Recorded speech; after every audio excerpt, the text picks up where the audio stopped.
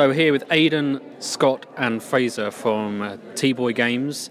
You're at the Colbier annual general party presenting your game. Can you tell me what it is and what you do? Yeah, so our game is it's a mobile game. It's on iOS and soon to be Android on the 22nd. Yeah, okay, good. And it's an arcade game, kind of minimalist style where it's kind of like, we compare it to like Tetris and pinball, and you play as this color wheel at the bottom of the screen, and you press these buttons on the left and right, and you rotate it around. It's got 3 colors, and 3 different color balls will fall down from the top of the screen.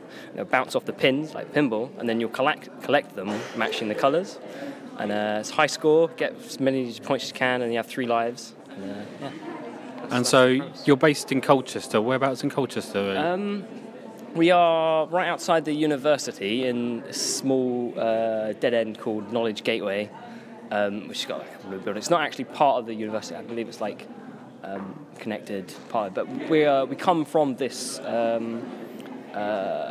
business startup course called Games Hub, which is where I met my team, and we all kind of like decided we want to make a game, and then that's where we learned how to do that, and also how to set up a business and all the other things you need to do there. That's very exciting stuff. So speaking of a team, so Scott, what is it you do as...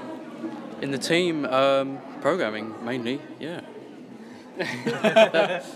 And how hard is it to actually make a game? Because we see so many, I suppose, people are familiar with the App Store and they see so many games and they think it looks quite simple. Is it as simple as sometimes it looks?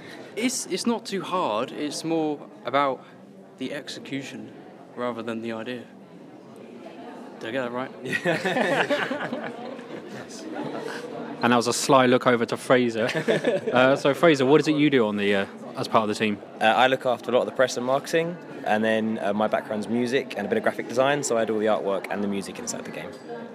And many people are vying for a big success, and they think maybe the simplest is the best.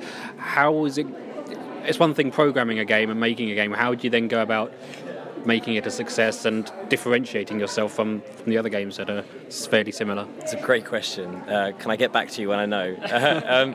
Yeah, marketing, it's like, how do you stand out above the noise? There's so much competition. So what we did is we tried to find a story for us to talk about. So for us it was, I didn't know these other 2 guys a year ago. I met them on a course. I'd never made a game before. That was our story. We met through a council-funded course, and that kind of latched on. The media are far more interested in that than here's another endless casual mobile game. It also helped that the game's all right, and the traction from that. But it's like lots of small things and like small features in the press, appearances of this, that and the other, and it all builds up into a much bigger picture. You can't just click a button and then Apple takes notice at you. You have to do like 10, 20, 30 different things and then just get the appearances, get in people's faces. Now, as far as earning any money from this, it's a free game. Was there any other discussion about whether you should have it as a cheap paid game or over advertising? How did you sort of decide which direction you would go for earning any money from it? Many sleepless nights.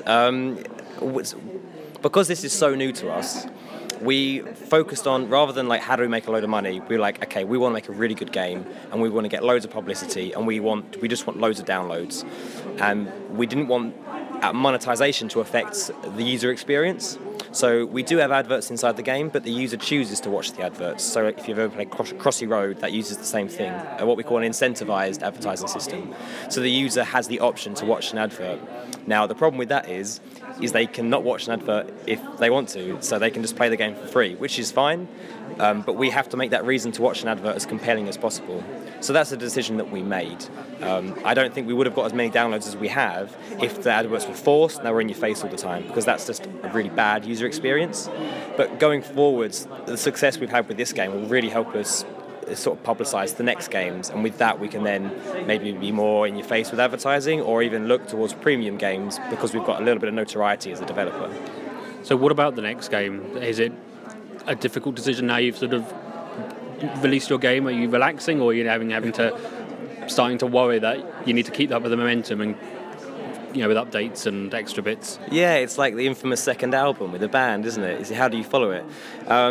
We've got loads of ideas, tons of ideas. A second iteration of Fallen, and then also completely different ideas that could go somewhere else. So we're not sure, is the honest answer. We're working on the Android version at the moment, and then we've got some opportunities to do some contract work, so get some money into the company that way, and then use that to fund the development of the next game. That's the kind of business model we're looking at the moment.